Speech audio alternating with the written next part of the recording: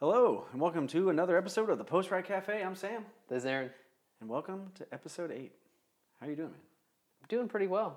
I'm a little tired, but I'm doing pretty well. I am also really tired. Turns out, riding your bike is tough. Dude, I mean, tougher when you take a significant amount of time off. It's true. Well, let's get right into it with our Strava Stats of the Week. Stats. Well, I actually got to ride. I got to ride today. Today I rode the first time I've ridden in 3 weeks. It's nice to be back in the saddle. I got to put my back to it on Strava, so I felt pretty official. I mean, that's all it's really about, is getting that back to it post in, like, I got it. Yeah, that's why I took the time off, just so I could do it. Yeah. So I did a ride today. You and I went out. It's 35 miles and about 1,100 feet of climbing. So, it ended up being a pretty tough ride for me. I kind of was just, I was only averaging about 90 miles a week anyway. So taking a couple, 3 weeks off and doing, 35 miles was a little bit much for me. And I got to get back into the saddle and, kind of develop that time again. A little embarrassing, but it was a good ride. I just got a little bit tired at the end. Yeah, and I mean, we hit some climbs. I don't know if you want to talk, it is your ride of the week. It's true. We don't want to the only one. too far ahead. Yeah. But quickly, let's hit up your stats, man. All right, so 202 miles and 6,800 feet of climbing. Yeah, another good solid week for you. Yeah, I think that's about where I want to be at a pretty much standard of 200 miles, and I have the time, so that's true. Might as well. Hey, man, you gotta really hold up your end of the deal here. Yeah, so we'll get into our ride of the week. Mine was today because it was, like you had mentioned, my only ride. But we ended up doing. You had been riding with this guy, and I don't know his name. Doesn't matter, man. It doesn't matter. Don't worry about him.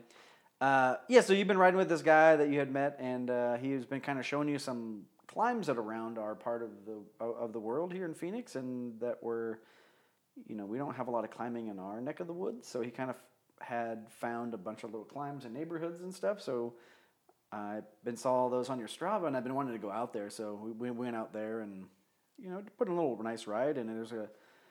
It kind of reminds me of a few other places around the valley where there's these little neighborhoods that are right next to a small mountain. And so, the neighborhood's just kind of built on the side. So there's just these little spots where you can get, 10%, 6%, 12%. You can find these little gradients if you're paying attention. So we ended up going and do that, and it was pretty good. It's nice to find a new place to ride, especially right from the house that you can get, 1,000 feet of climbing. It's pretty hard. Yeah, and I like that area too. Kind of how you were saying, there's a lot in Phoenix of short, steep, kind of quick, punchy stuff. And that one area, you have to hop a fence. But it's a very small fence, but you have to hop a fence. But it's the best, I think, around because there's 3 good climbs over there. One of them peaks out about 13%. Then there's kind of a rolling climb. It hits 10, I think, a couple times.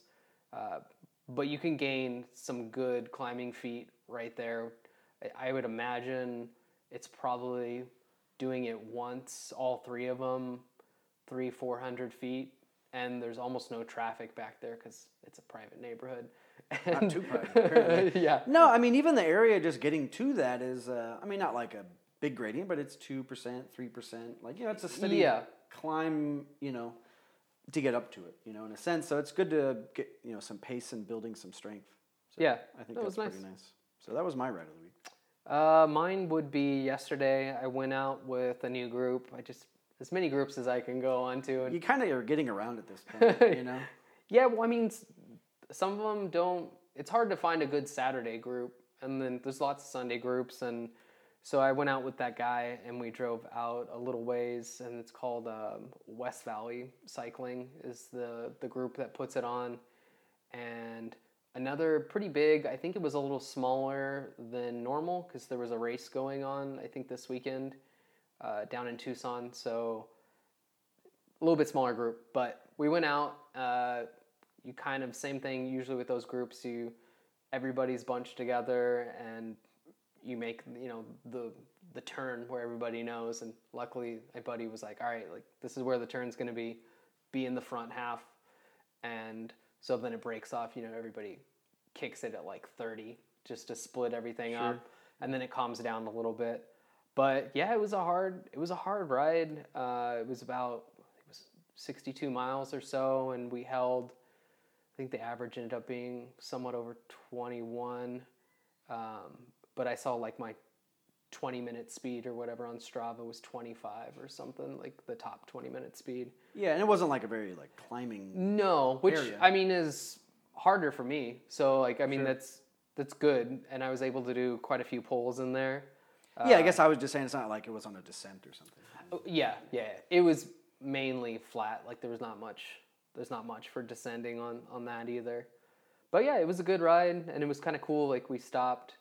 There was a couple pre-designated stops, and one of them was like at Abash's, and they know, so they set out like a big one of those water jugs that, and then they have like an ice, like an little ice chest with a scoop, and there's ice in there. So it was kind of nice, and yeah, that's pretty cool. Yeah, there's a climb, like it's like 3% or whatever there. They're called Verado, which like everybody kind of knows, and it's a nice little area, and that's where the Bash's was, and it's a nice area.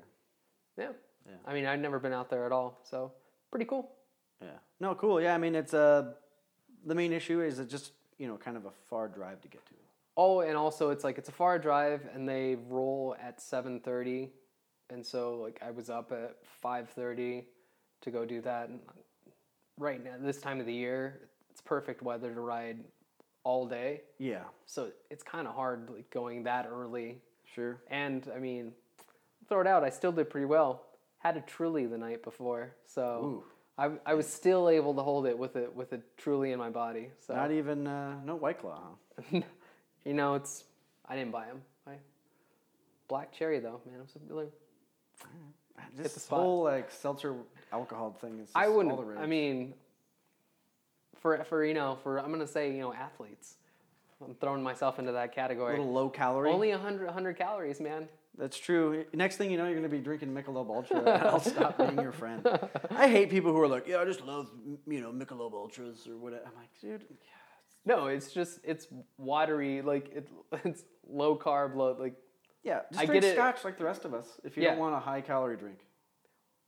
It makes sense. Yeah. Anyway, cool. Well, that's sounds like a cool ride. Maybe we'll head out there at some point, or I will anyway. But. We'll see how it goes. But let's get into the racing for the week. We got a couple of big races, classics even, I've heard, were supposed to be this weekend. And they happened. They did. So first race of the week, we had UAE Tour started. And it was a pretty cool race. Yeah. Did you get to watch some of those? Or I watched a few of them. I didn't really get to watch the first stage all that well. I think I watched some highlights, but... I'll let you take that one on. I would say that one was pretty straightforward. Sprint stage, Ackerman went out and beat Ewan and Groenewegen and Barbier. Basically kind of just outpowered him on there. I think it was kind of the similar lead out that Bohr does for Sagan, where it's just mainly to do the work, get you up there, and then they can surf the wheels. Yeah, I was going to say, what lead out do they do for Sagan? Because it's usually like... Well, that's what it... No, it makes that's sense. What they, I was what waiting they do. to hear this explanation because I was like, lead out and Bora usually don't make sense, but building up to the lead out, I guess, is what they're good at. Bringing it back and setting the high tempo. Yeah, and I mean, that's what works for them, so it was good. Yeah, it was a pretty good victory. I don't remember it, verbatim, but I do remember watching it. Stage 2 was an interesting one. I thought maybe... I don't follow this race very often, so I thought with the way it ended, I thought it was going to be more of a punchour or something. Mm-hmm. But I guess Caleb Ewan had won it the year before, and it's sort of known, I guess, as it is a punchy climb. It's for tough. sure, but it's so short that the sprinters can really hammer at it. So yeah, kind of the same thing, where everyone's kind of expecting it to end in a little sprint. So definitely was the case. Sam Bennett, broke off early and attacked, and he looked great, and he kind of went pretty early, but he was pretty strong, and he kind of faded a little bit, and Caleb Ewan kind of comes around him a little bit, and Bennett kind of looked behind him and then kind of lost his, just kind of lost his line a little bit and kind of went really close to the barriers, and it didn't matter. Like, he did have to slow a little bit, but it didn't matter. Caleb Ewan was just going to win the stage anyway. Yeah, and like that was on him. It wasn't like Ewan cut him off or anything. No, not at weird. all. And But even if he didn't do that, my point is he wasn't going to win. No. Like, he went a little bit too early, and he looked great, and then he kind of just faded just enough for Caleb Ewan to come around. And I mean, Caleb Ewan's so tiny, Pocket rocket, man. Yeah, exactly. So yeah, no, I think Bennett said he did something like 11. It was like 11 or 1,400 watts that whole time, and still lost. And it's crazy to put out that kind of power. I would imagine Ewan put out like 600 or 700. Yeah, I was like, it's how I climb. Yeah. I'm like, yeah, it was like 400 watts. It was just 20. So like a leaf, dude. A little wind would blow him off his bike. Yeah, stage 3 was, I guess, there's not a lot of climbing out in the UAE Tour, so they kind of, I guess, do a few stages, kind of a repeat a little bit. It's kind of weird. Yeah. But I don't remember the name of the finale, but yeah, there's a little climb. They go through this gate and then this, going around this segment, and it's like 7 or 8 kilometers, 6%. It's a pretty decent climb, actually. Yeah. And, Yates attacked and just kind of held it to the line and just crushed the stage. But, some interesting thing there was, Pogačar kind of let him go a little bit. Pogačar's still young, and I don't know if it was a mistake or what he was thinking, but it seemed like a mistake when you watch it, where he kind of pegged Yates for a little bit, and they were kind of doing some pulling, and then he just went after him like a kilometer or two too late. Yeah, I think if he could have, he should have gone earlier, but I don't know if he just wasn't used to the heat in the moment. It was supposed to be really hot out there. Yeah, they said it was like 34 C, so, whatever. What's that in old money, as they say? Let's check it out. Or is it new money? Old money? 34 times 1.8 plus 32. It's 93 degrees. Ah, that's cake. I know. That's like that's an all day thing around here, dude. Like, yeah. 93, like in the summertime, if you can get under 103, like you're pretty happy. Like I think I usually stop riding around like 101 or 102 is when I like peak. I mean, hopefully I won't be here, so. That's true. No, I mean, obviously, like, we're not racing at pro level, and we're not going as long and as hot. So being in that temperature would be pretty aggressive, but, for the Peloton, riding in 90-degree weather is pretty hot. Even in the middle of July, it's not that hot usually. It kind of gets there, but not every day. So being February and, 93 degrees, it's pretty warm. So. Well, it's probably, the big thing is it's a big jump, like, because you would come from other parts of the world where it's much colder, and then, it's 20, 30 degrees difference. That's massive, getting your body used to that. Oh, yeah. Well, you watch some of these guys, and, like, I think, Knox was there, and Godot, like, they're just, like, looking strong, but, like, they just got wiped out. Like, the break was just exhausted from, so much water. It's, like, almost like when they had the World Championships, and everyone was just so hot, and like they're just draining water. It doesn't matter. Like that's what these guys look like. They just looked super worn out from the sun. So let's get on to stage 4. So sprint stage, but windy kind of echelon stage. I was watching, the commentators were like, I think Cavendish has a chance in this, and I was like, who? He has the chance because he's in the 2-3 years race. ago. Yeah, I don't know, but they kept. It's British commentators, so they were. Always give him some amount of credit. I'm like, all right, like, not taking away from anything in the past, but it's just not there anymore. Stop. No, not at all. Just let it go. He's a shell of his former self. Yeah.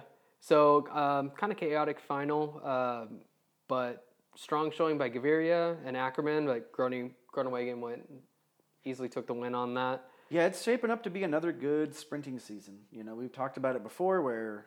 in years past, it's always been one really strong sprinter like Cavendish and no one else. And then, then when Sagan kind of came on, it was only him and a couple other people. Say like when Kittel won just so many stages of the tour when he was looking super good. Yeah, well, he was also on Quick-Step, dude. Yeah, it was anyone on Quick-Step. But yeah, so we're just in this dream scenario of sprinting. Where there's so many. There's at least almost, I gotta say, 8 to 10 really strong sprinters you wouldn't be surprised winning a stage, And this is another showing, Groenewegen just looks really good.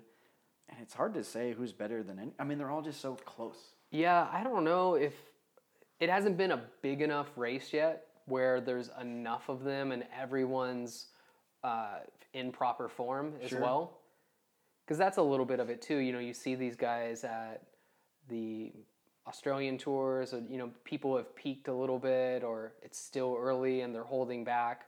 Yeah. So I'd really want to see them at a Grand Tour de France. I mean, is what it comes definitely down to. Yeah, I mean, even the Giro, we'll see, but yeah, I mean, it's still exciting. But Stage 5, kind of a repeat of Stage 3. You know, they finished on that same climb, so everyone knows it. It's nowhere near as hot. I'm not sure what the temperature was, but it definitely wasn't 34. So, kind of a very similar kind of build-up. You know, one of the things that was kind of interesting was seeing Froome kind of do bottle duty, Yeah. and, like, get bottles for people, and, like, you know, on the first day they did this climb, like, he kind of got dropped pretty early, and obviously no one expects anything of him. It's just amazing to see him on his bike, but it's always cool to me to see, like, big names that are, like, Grand Tour winners or classic stars or whatever, like, doing bottle work for their team. I mean, you wouldn't see Aru doing that. I was just going to say that. Like, you would never see Aru do that for anybody, you know, so it's just really cool to see that. But, yeah. You know, in this stage, Pogačar wanted a little bit of revenge. You know, it was really tough. I think Yates won that stage with like a minute. So he was firmly in the lead jersey. And I don't know if Pogačar really wanted to go after that. But even if he did, Yates just every time Pogačar attacked, Yates was right there. And so he never really got away from him. Put in so many attacks, though. It was cool to see. Because that's a little bit more of his style. And he's a little more fun to watch as well. Definitely. Pogačar kind of kept attacking, and then they came in. It looked like it was him, Yates, and Lutsenko, and it was just a very, I don't know how to feel, sad finale, I guess. Like, I didn't quite grasp what happened, and even when you watch the replay at first, it looks one way over the other. But what happened was Lutsenko took the final corner. If you can kind of hit the line, you can kind of not really cut everyone off, but block the window so no one can get past you. And so Lutsenko did just that, and he was pretty stoked and went to go celebrate his victory, and he celebrated like 50 meters too soon, and Pogačar kind of just threaded this needle on the barrier and just threw his bike and barely Well, and it was got like the a 50% celebration because he like starts to put his hand up and pulls it down, and he's like, oh, shit. Well, yeah, that's what's funny about it. Like, he kind of had this like thought mid-celebration. Like, just when he started to lift his arm, he kind of saw it and was probably like, just confused. out of the peripheral was just like, what did I He just do? He looked confused. Yeah, I couldn't, I don't know when his brain finally made the connection that he celebrated too soon, but he was pretty upset with himself. Yeah. Quick takeaways from the race, aside from Yates looking great, Pogačar looking great. One cool thing I thought, Campenaerts, he was in all these breaks and sticking with the climbers for quite a bit of time. Yeah, putting in a lot of work. Training. Yeah, we were kind of saying the base earlier on. I think maybe back in the team episodes, we were talking about a little bit of with Bjorn Ries and everything. How are they gonna change their team? Are they gonna try to turn him into a stage racer, a Grand Tour rider? And it kind of seems like that's what they're doing a little bit. At least from the outside here, it's kind of cool. Yeah, definitely. I mean, I think the thing with Campenaerts was he was definitely considering trying to do GC even before Ries came on board, right? So having him come on board was just a boon if that was his goal, because we had talked about Ries is a very good coach, and team manager anyway, and so I'm interested to see how he developed. And looking at this race, he's putting on all these breakaways and putting all this effort and like really, I think he's just building up his form to see if he can attack. I'm wondering if he's going to attack like a Paris-Nice or something along those lines, or Torino. Yeah. Well, it'd be good to see. Let's move in. Let's move into the meat. Classics. Yeah, I'll stick with the potatoes, dude. Oh yeah, Loop was Saturday, right? So this was a very, everyone's excited, right? Opening weekend, big opening weekend race, but there was, people were worried about the weather. Not like in rain or anything, but there was like 60-kilometer winds, 60-kilometer-an-hour winds, pretty aggressive, and so everyone was kind of. That's what all the news was about, and that's what everything was kind of focused on, is wind, and how is this going to play out. I ended up not really liking this race, actually. I was a little disappointed when I watched it. So I ended up watching some replays of it, and I watched like the last, in and out of like doing stuff around the house, 50, 60 kilometers, 70 kilometers. And it was just like, maybe all the wind affected the race earlier, but there was a small break, and it all came together. I mean, the wind did play a factor, and no breaks really got away. They were all very short, and so short leash. So there wasn't a big race, a big break. And so what happened was 70 kilometers to go. This group of a handful of riders just kind of slipped off the front a little bit, which we had seen all day, getting 10, 15 seconds and coming back. But their lead just kind of kept inching out. 10 seconds, 20, 30, and eventually got to I think 2 minutes, or not even 2 minutes was the top, gap. So, yeah, and they just kind of held that 2 minute gap all the way to, not really the line, but they held it for a long time. And the big main players in that was Jasper Stuyven and Yves Lampaert. They got to that second to final climb on the, Muur van Gerardsbergen. I don't know how to pronounce that stuff. I apologize. It was perfect. Yeah, I bet it wasn't. And iconic climb, looks great, cobbles, it's super cool, and they come up and you crest that church right there, and so it's a very iconic climb. And that was where I think that was 20K to go or something. That's about where I started the race, because I was saying I watched it a little earlier, replays as well, and there just wasn't a full thing up, so I only got the 20. So I had a little bit of different view. I couldn't call it boring because I was in the action when I had everything that I saw. Yeah, well, for 70, for 50 kilometers, that group of 7 or 8 guys were just kind of hanging out, or however many was in that break, I don't even know, but and it was just kind of, they were staying their pace. In the back in the peloton, there was some people trying. There was a moment where Van Aert and a couple other guys put in a really big attack.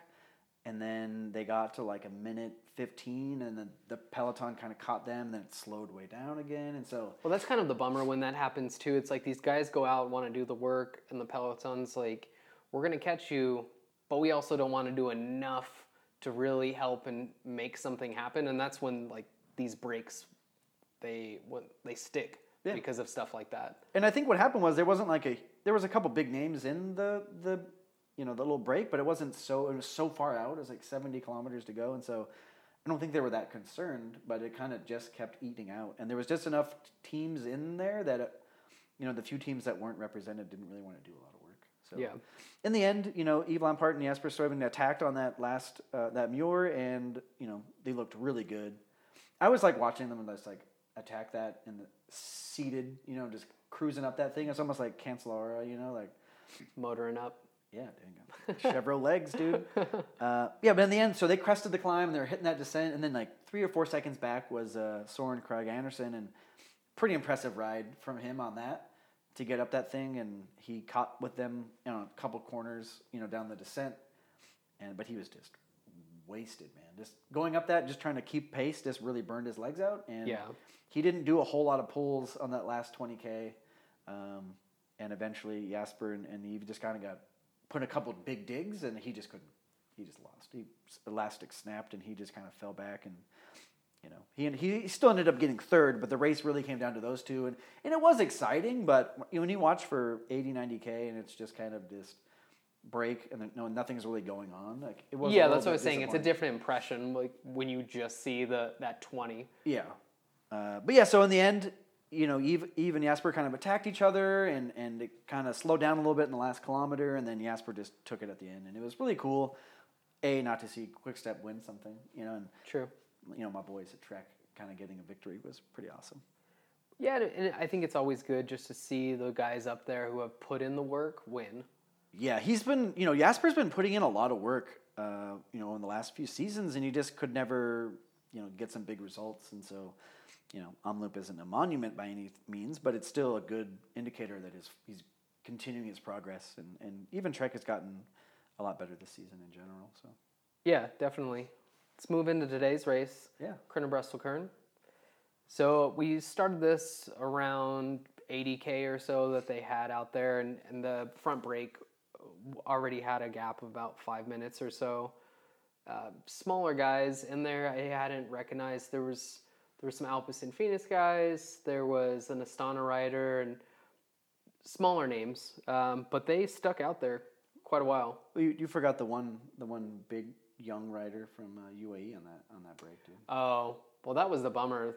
Mikkel Bjerg went and got a flat, and I think changed that break a little bit as well, just because he's, TT powerhouse, and he gets a flat and just the worst tire change ever. Like, was that the team or was that a neutral car? No, it was neutral, and they were like... Neutral service always sucks. Well, they were like, why isn't there a team car up here with him? And yeah, he goes and has it prepped, basically, back wheel already off, which already sucks because it's a back wheel. It's worse. Back wheel's always the worst. And then, they get it on, fumbling around, and then they're like, kind of like, you're good to go. And then he goes and adjusts it, and it's not good. And then just, I feel like it was a 2-minute process or something for him. So he ends up getting caught by the brake. Yeah. But real quick, just a small tangent. My favorite was when Chris Froome or somebody would get a flat. And he would just throw his bike or whatever, and he'd just get another one. He's like, I don't mess with this. He's like, just throws his bike away. Obviously, disgusted. Mikhail Burke could never do that. But yeah. Maybe that was Bradley Wiggins. Well, there's one where Wiggins, I think there's a video of best bike throws, and he just tosses it, and I think it rolls and coasts and just kind of parks it against the side wall or something. Yeah. But the big thing I think that started changing this up is there was a crash around 70 kilometers to go. Yeah, it was very weird. It was in a tight... I think things were starting to tighten up right then. I think it was around the Claremont, just before it or on it. And you see these guys, and the guy goes down the ditch, and then you just see some Ineos guy toss a bike over them. Yeah, so if I told you, hey, there was a rider that threw someone's bike, and he was on Team Ineos, who would it be? I mean, I would probably guess it's absolutely Moscon. Yeah, correct. And it was. And they a little bit later in the race, you see him kind of soft pedaling it. And it's because he's got the news that he's being kicked out of the race. It would only have been better if you could overhear in the camera him yelling a racial slur. Because dude, that guy is he's obviously a very strong rider, but he seems to have an issue with temper or something. He yells at people, he's punching people, he's throwing people's bikes. Guy can't handle something. I don't know. He shouldn't be there anymore. He should have been gone for the last one, and it's... Nobody else does that in the peloton. Maybe you see one guy, I think with the fight that what's his name had. I can't remember. He's on Jumbo now, but TT guy, the Panzerwagen. Oh, Tony Martin. Yeah. In the Tour last year or whatever. Yeah. So I mean, you see stuff like that. That was just a little bit of tempers, right? But they're one-offs. Yeah. Is kind of what I was getting at, and him. It's always him, and he's always involved in something like that. It's just... Yeah, I definitely think it's time. Whatever Team Ineos wants to do, but at some point it's suspension. I mean, it's not like the NFL or basketball or something where you can get 10 games or something. You could get 10, races. Well, the last time they did it in the off season, they were like, "Oh yeah, you're suspended for stuff that you're not racing." You should just get suspended for any Italian races for the rest of the year, which is probably good because they're not going to have them anyway. Too soon. We'll get there. Yeah. But kind of finish up this. So, kind of the race really happened without anyone knowing. Was Casper Asgreen joins the front group, and there was maybe 3 guys up there. Just starts pulling hard and holds it. Yeah, it was very interesting because I think it was an 8 or 9 man group, and they were all working together really well, and then it eventually just gets closer to the finish, and so Casper just kind of takes off, and a couple other dudes following these 2 Belgians, one from Alpecin Phoenix and the other guy from Wallonie Below or whatever. Bruxelles, sir. Yeah, I don't know the name. I apologize to anyone out there from Belgium on that team listening. No one. And so it was just those 3, and they're kind of riding. I think it was 20 kilometers to go, and they're kind of working a little bit. Asgreen's doing a lot of pulling, and I had commented even during the race. I'm like, why is he doing so much work compared to the other 2? And yeah, the reality was they just were pretty cooked, and they just couldn't do any work, and so. They kind of eventually, I think 18K to go, 15K, they kind of shed the guy from Alpecin. He just couldn't handle it. He put in a little dig and he just popped immediately. And so it's just those 2, and they kind of had this little conversation, and Casper's still doing a lot of pulling. And yeah, it gets to I guess that was a little earlier, but yeah, 15, 20 kilometers to go, Casper just kind of takes off on his own. And you're he'll just kind of string it out a little bit and then they'll bring him back. Yeah, I thought they were letting him stay because they didn't want anybody else to go off the front. So they're like, we're working for Jakobsen back here and the other teams as well. And they're like, we'll just let it because it's 12 seconds, 14 seconds, something like that. And there was a pretty big little peloton. It was like 40 riders or whatever. And there's like 3 teams or 2 teams. It was 3 teams working. It was Ineos, Sunweb, and then this one dude from Lotto Soudal who had like, just the craziest face. He looked just like he mouth was open, just man. Crazy suffer. Yeah, he was suffering. And so, it was those guys. They were kind of taking turns and standards there, and they're kind of just doing all this work, and they're not getting anywhere. The whole time those 3 guys are just maintaining. And then so when it was just Asgreen, it was just still those 3 or 4 guys were rotating through, and they couldn't get any time on him. And at some point, like 9 kilometers to go, like Asgreen started to look like he was kind of getting tired, and they brought the time down to 10, 12 seconds, and like okay, like he's kind of worn out, and he kind of just clicks his gear. You could see him the way he holds his bars in that TT position. He just kind of uses his pinky and like goes up a gear, and like the gap just kind of comes out at 3 or 4 more seconds, and it was just like then you start thinking like, could he do it? Like because it sucks. You watch these races where Quick Step's in that peloton. They had 5 riders just all hanging out. They're like shooting the breeze. Like they're not even like suffering. Like they're just having just a free ride to the finish. And so, this is what they do. And so they're not really worried. And, they kind of pull that tactic where they kind of try to edge themselves to the front of the group and kind of just soft pedal. Because it's interesting. It's because you have who potentially could be the top sprinter in the race. Yeah. But you got a guy up here, and it's like, do you work? Do you do anything? Because you want to be in position if you need to be. Yeah, it was really close. And in the end, like, it would have been an interesting finish. I don't think their tactic would have. It was really cutting it close. And so, when Askin really clicked that gear up, he had like 3 or 4K to go, and you're like, man, like I think he might be able to get this. And then it kind of dips a little bit, and you're like, no, they're going to catch him with like 2K, and then you get to like 1.5K and 1K, and he's just still hanging out, and he has just enough, and he's like 9 seconds or something with a K, and you watch him take that left corner, and I was like, dude, guy's got it, man. And like that I can't get upset with. Like he came across the line, and like you could see the peloton behind him, and everyone lines up their sprint, and he ended up winning with like 2 or 3 seconds or something. It was really close, but it was really awesome to see a guy put so much work in for 20, 30, 40K and like get the victory, like so close. Not like it was like, deserved victory. Yeah, I think it was Nizzolo had 3 seconds, was in second, and Christoph came in third.